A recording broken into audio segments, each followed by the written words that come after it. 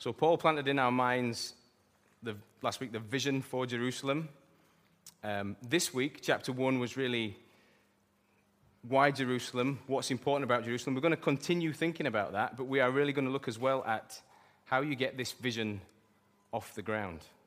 So we're going to look at the kind of character traits that God's looking for. We're going to look particularly, and some of them are really practical, but that's just me. That's just the way my mind works. And other ones I think are probably more helpful. But we're really going to look at what's needed to go from chapter 1 of this burden for the people of Jerusalem and this burden for the city walls of Jerusalem, and we're going to take that and see how that gets off the ground and what kind of people is needed to get this relic built up again, this ruin functioning again. Why is that important? That's a question we need to have in our minds. What drives people to restore a relic? You've seen these people. I can walk past a ruin and I can think, oh, that must have been a nice building at some point. Or I can watch these TV programs where they do up the houses, and I can think, oh, that must have been nice at one point. But there's nothing in me anywhere down the line that thinks I want to be involved in restoring that. These are special people. My next-door neighbor restores Lambretta scooters. And he's ferocious with it. He's obsessed with Lambretta scooters. As I'm saying this now, I'm realizing he might be hearing this at some point on the internet. I hope that doesn't happen. But he gets these small boxes delivered to his house, and he comes out excitable, and he opens up the packages, and it's an old rusty bit of bike. And he's enthused and enthralled by it, and he takes it back inside his garage, and he looks around it, and he pulls out some odd tool that you've not heard of, and he spends all his time restoring this relic of a motorcycle. And the only time I ever want to be him is when he sets off and drives the blooming thing down the road with his cool Parker on, and I think, yes, now I'm engaged. And as I meet him, it's quite interesting. I often see him on a Sunday afternoon, and I see him restoring his relics, and I'm worried that he can see on my face this, behind my eyes is, I think you're crackers. I think you're crackers. And what my expression says, this is amazing, let's talk about this some more, let's do guy chat over the drive. But behind the eyes is, this is insane. Go inside and watch some TV or something like that. But equally, as I think of his madness in restoring his relic, I wonder what he thinks of me and my relic. I'm off to church at 4 o'clock, and I think behind his eyes, he's looking at me thinking, why does he make his kids do that? Why has he got all those religious books on the shelves of his house? Why would you bother with the relic of the church? And we share, I don't know, we hide perhaps the truth that's behind our eyes. When Nehemiah found out about the plight of Jerusalem, I wonder, why would he think about going back there? Think about where he is. He's in the most powerful city in the world. He's working for the king. Why would you go back to the ruin of Jerusalem? He's in Persia. It's hundreds of miles away. I can't remember if it's thousands of miles. It's 2 months' journey away, and it's in ruin, and the people are in disgrace, we read in the chapter, don't we? Why would you go back to fix that when you've got the job of the cupbearer to the king? It's not a job without a bit of risk. I think cupbearers got killed quite a lot, but it still is in a better position than he's going to be living in the ruins of Jerusalem. Why would you go back to Jerusalem? Why, in 2016, is the guy at the front telling you the story from the pages of the Bible about the importance of Jerusalem and a man going back to rebuild the walls of Jerusalem? Why is this a story? Why does the Holy Spirit convict somebody to write it down and it's in the pages of our Bible? Why? Why Jerusalem? Let's park that. That's the question. We'll answer it, but you can park it there. Let's look at the character of the guy that he's got to build this city up, and we'll just read through a few of the first couple of verses if we can. The first probably quality that we can see in Nehemiah is that he was prepared to speak. He was prepared to speak. Listen to this, and I want you to imagine it as far as you can, like it's in a movie. So I realize I'm asking a lot of you there, but then go for it, okay? In the month of Nisan, in the 20th century of King Artaxerxes, when wine was brought for him, I took the wine and gave it to the king. I had not been sad in his presence before. So the king asked me, I love this question, why does your face look so sad when you are not ill?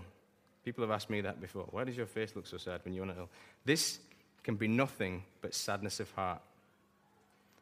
I was very much afraid, but I said to the king, may the king live forever.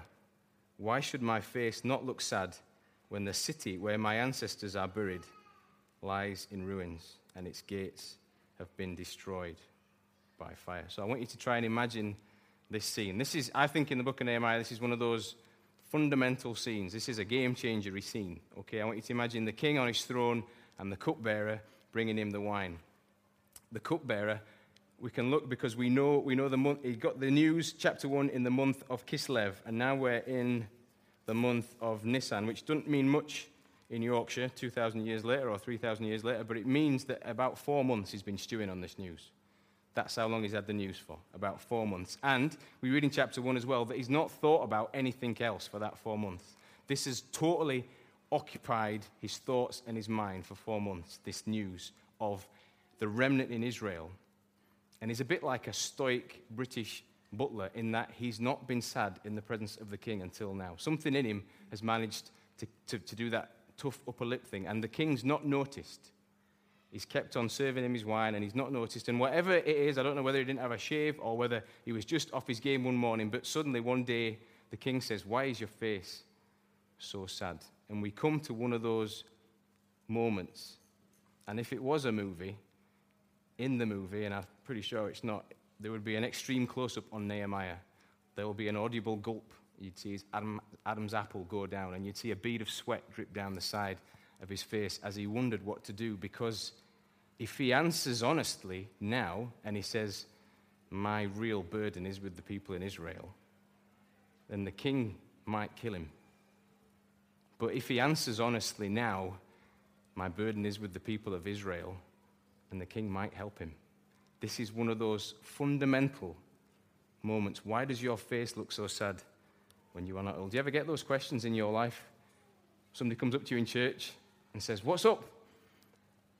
And you're like, if I told you what I was thinking today, you would disown me and never talk to me again. Or your boss says, what's the problem? And you're like, should I tell him what the problem is?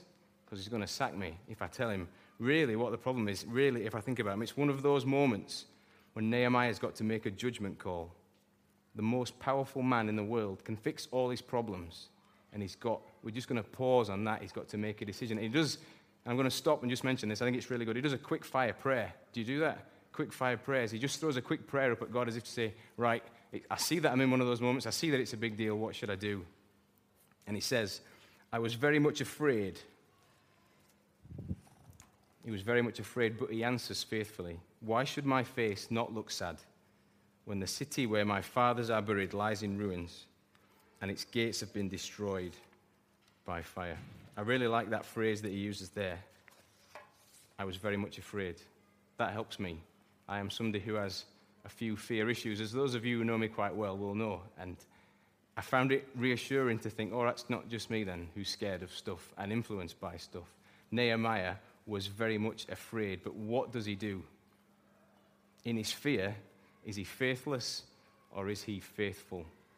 He was very much afraid, but he spoke anyway. And in his fear, I think we get to see more, not less, of his faithfulness. If he was confident to do it, if he was bullish to do it, I don't think we'd see it as much, but he's terrified. He knows what could happen here, and we get to see very clearly his faith. He was afraid. He shows us by his actions, actually, that he's more scared of God. His fear of God is greater than his fear of the most powerful man in the world.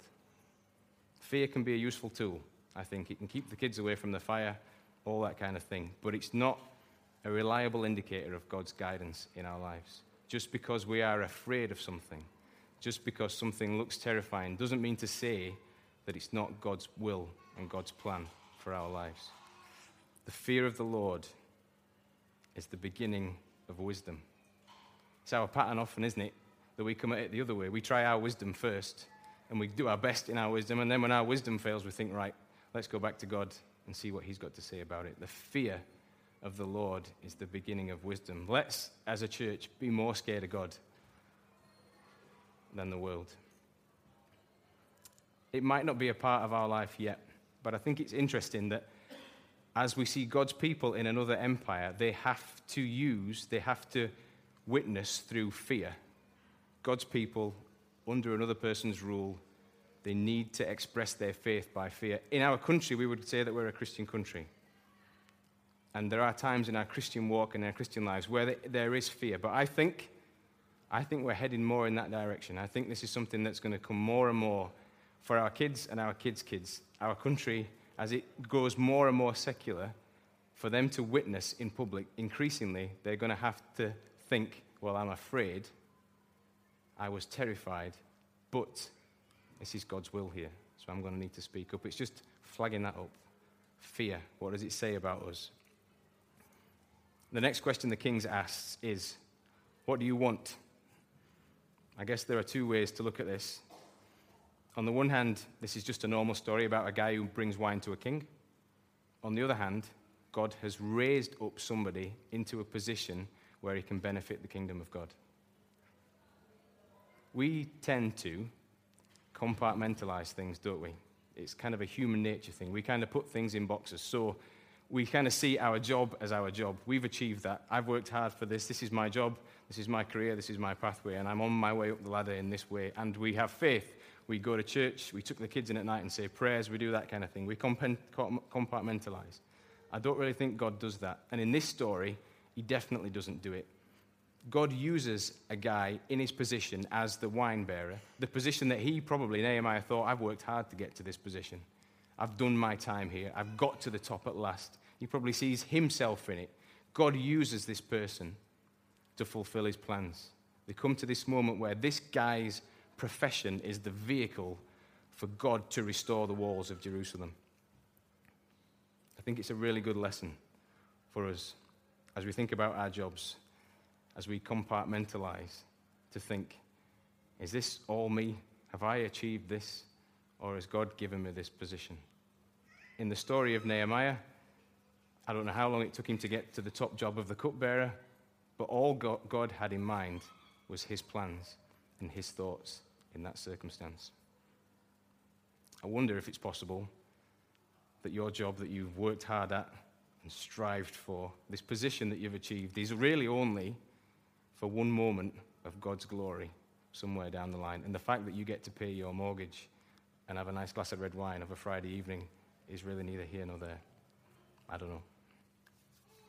He was mentally prepared. It's funny, isn't it, when we ask our kids, what do you want at Christmas? When I've asked my kids what they want at Christmas, they come back with this first answer, and they're a bit tentative at first, and they don't really throw their weight into the answer. They just say, well, I'd like a tracksuit or a bike, and you can see a little bit of fear and perhaps a little bit of respect for the parent, which I appreciate.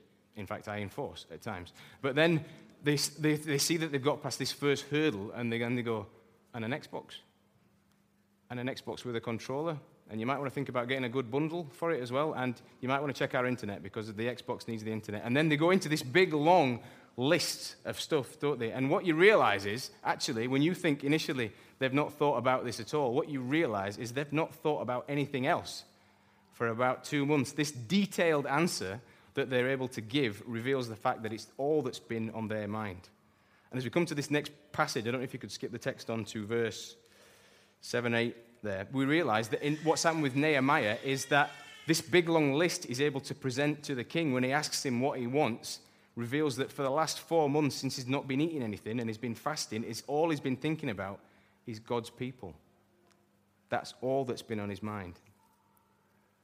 Then I prayed to the God of heaven and I answered the king, verse 5, if it pleases the king and if your servant has found favor in his sight, let him send me to the city in Judah where my ancestors are buried, so that I can rebuild it.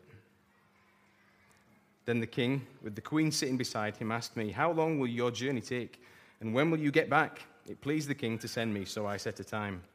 I also said to him, if it pleases the king, and here comes the list, may I have letters to the governors of Trans-Euphrates, so that they will provide me safe conduct till I arrive in Judah? And may I have a letter to Asaph, keeper of the royal park, so he will give me timber to make beams for the gates? This is not just something that's fallen off the top of his head. This is something he's been thinking about for months and months. He has been consumed by God's mission and this burden for the people Israel.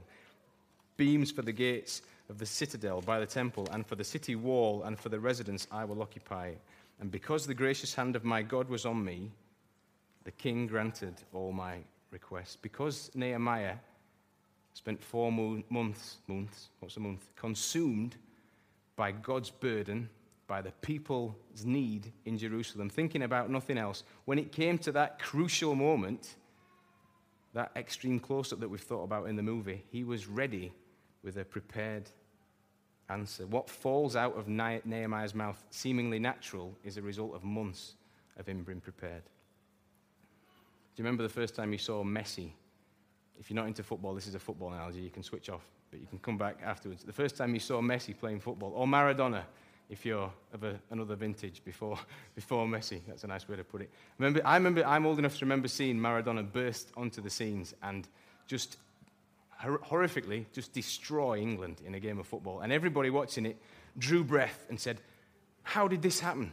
How is the ball stuck to his feet? How is he so small and so strong? And I guess we thought that about Messi when we saw him pull the Barcelona shirt, and he's just this little kid and he just ran rings around everybody. How is this possible? We thought that. The people back home in Argentina who saw him kicking, a golf ball and doing kick-ups with a golf ball and playing football day and night, they didn't think that. There was no surprise there with them. They weren't surprised. When they told Messi that he was too short and something was wrong with his legs, and the reaction to that was that he just went out and trained and had operations and was completely consumed by the game. The people that saw that part of his journey weren't surprised when he pulled on the Barcelona strip for that one moment and he was completely prepared. I raise this issue of being prepared because my Christian experience is such that I can definitely remember lots of times when I've come to that moment, a moment like Nehemiah had before the king, where he had this real opportunity to glorify God's kingdom and be really useful to God. I've had moments like that, and what's manifested itself often was my apathy for the kingdom. The honest answer is I haven't been consumed for 4 months by worrying about God's people, by my friends at work. That's not been my thought process. I've gone into the moment. I've had the moment where the chat's come round to somebody who's not been well or somebody who's searching, and I've sat there and I've been governed by fear and I've been worried about opposition and I've kept my mouth shut. I think there's some really good lessons we can learn from Nehemiah, who was born out of his total obsession with being in God's will and following God's commands. He was completely prepared for this crucial moment in this story, this game-changing moment. I wonder what consumes us, what occupies our mind all the time. What can't we eat for? What can't we sleep for? And maybe if we are consumed by a worry over God's people, then when the moment comes for us to speak into that situation, maybe then we'll be prepared. Next point. He was rested and ready. I found this quite interesting. You might not, but you might do. This is the next scene in the story. It's a long way for him to travel from Assyria to Jerusalem. If you go across the desert, you can cut 300 or 400 miles off, and it's about 500 miles, although that's a bit risky. If you go along the trade route, where the grass is a bit greener and you're a bit more likely to get some water, it's about 900 miles. Either way you dress it up, by the time you get to Jerusalem, you've been traveling about 2 months, and you're exhausted. And there's this lovely little detail hidden there in verse 11 that I think is really helpful. And I don't want to over-egg it. You can over-apply passages in the Bible, but I think it's worth flagging up. It says, I went to Jerusalem, and after staying there 3 days, I set out during the night with a few men. I went to Jerusalem, and after staying there 3 days, he'd been burdened so that he couldn't sleep.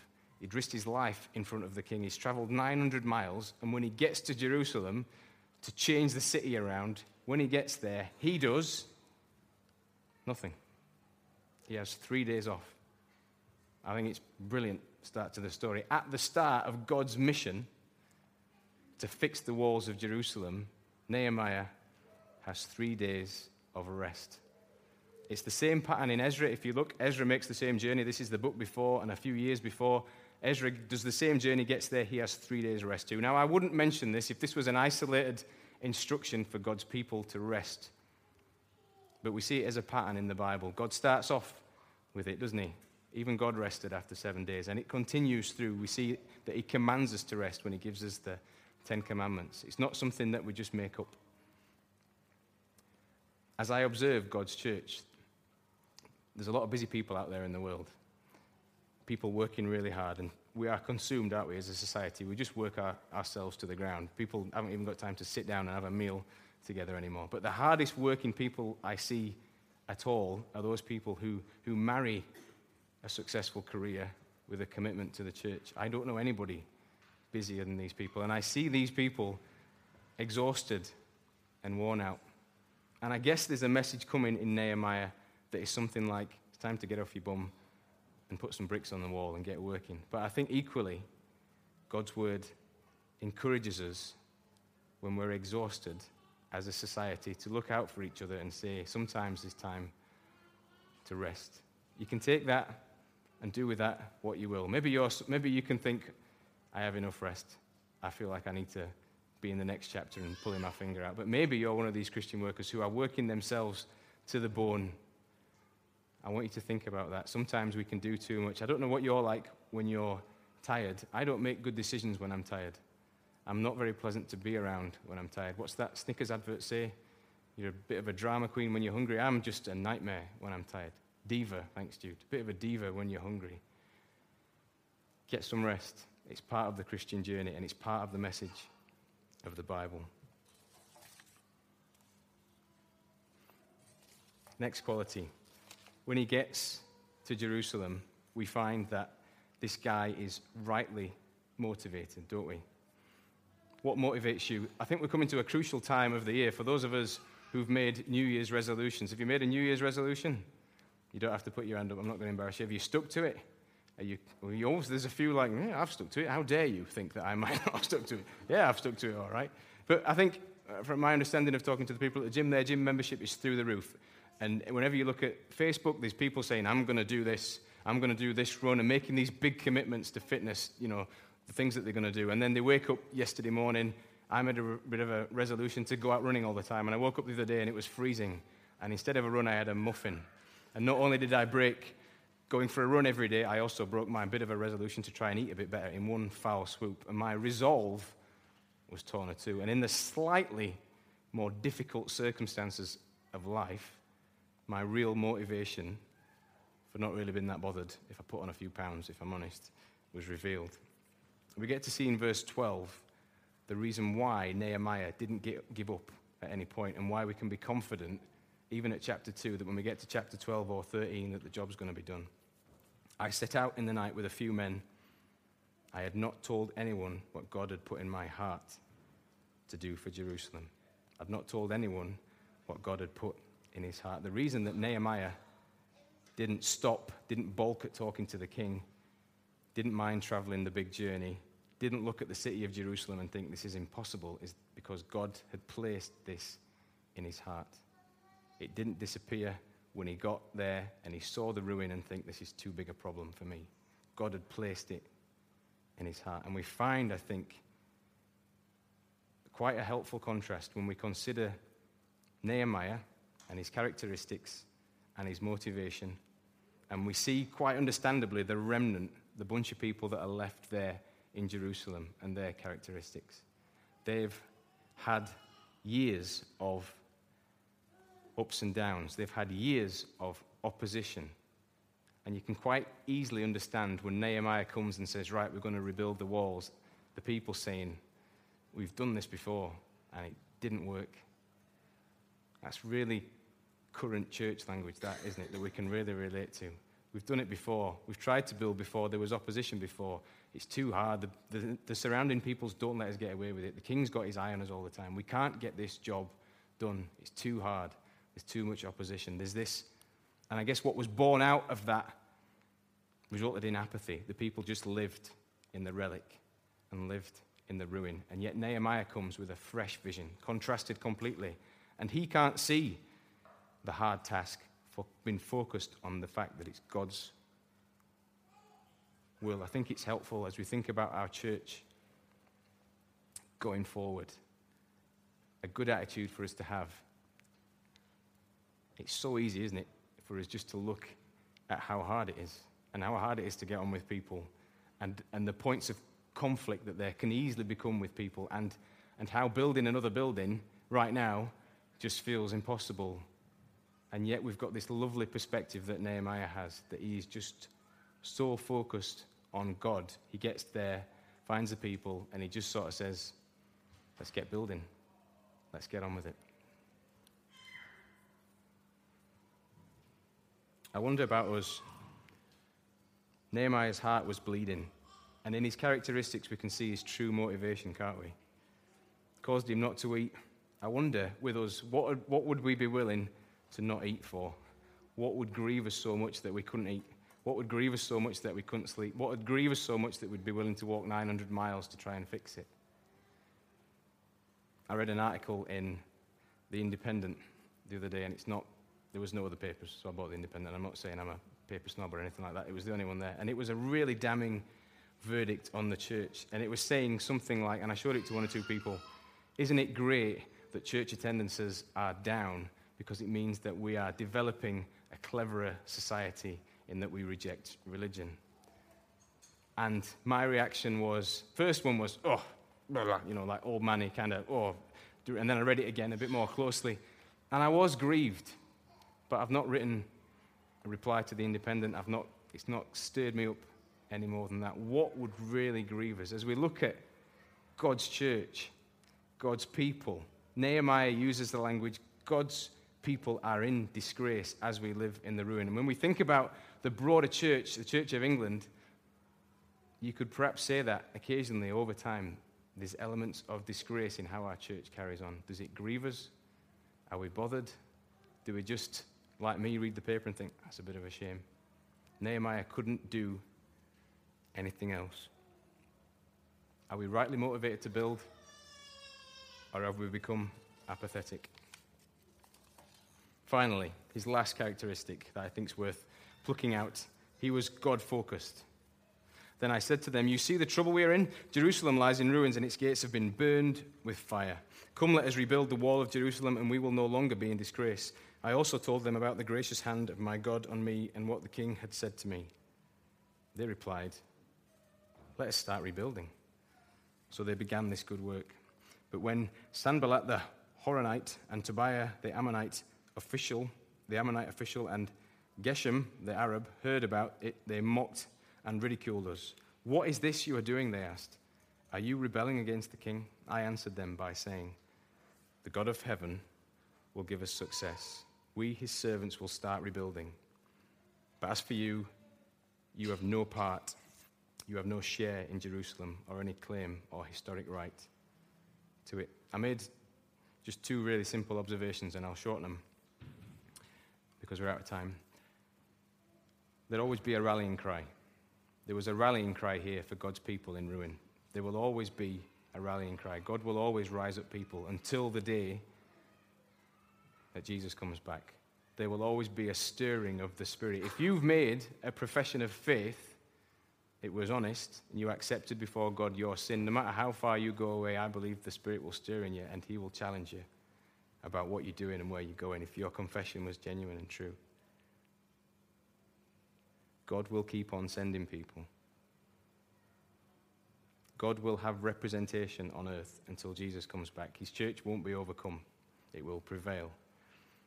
The tricky thing is, how will we respond when we are challenged? I think that's the story of our lives, isn't it? As we go through our Christian journey, I don't know anybody whose path has been constantly upward like that. Do you? Who's never reached a point where they've gone backwards or they've strolled along for a certain while.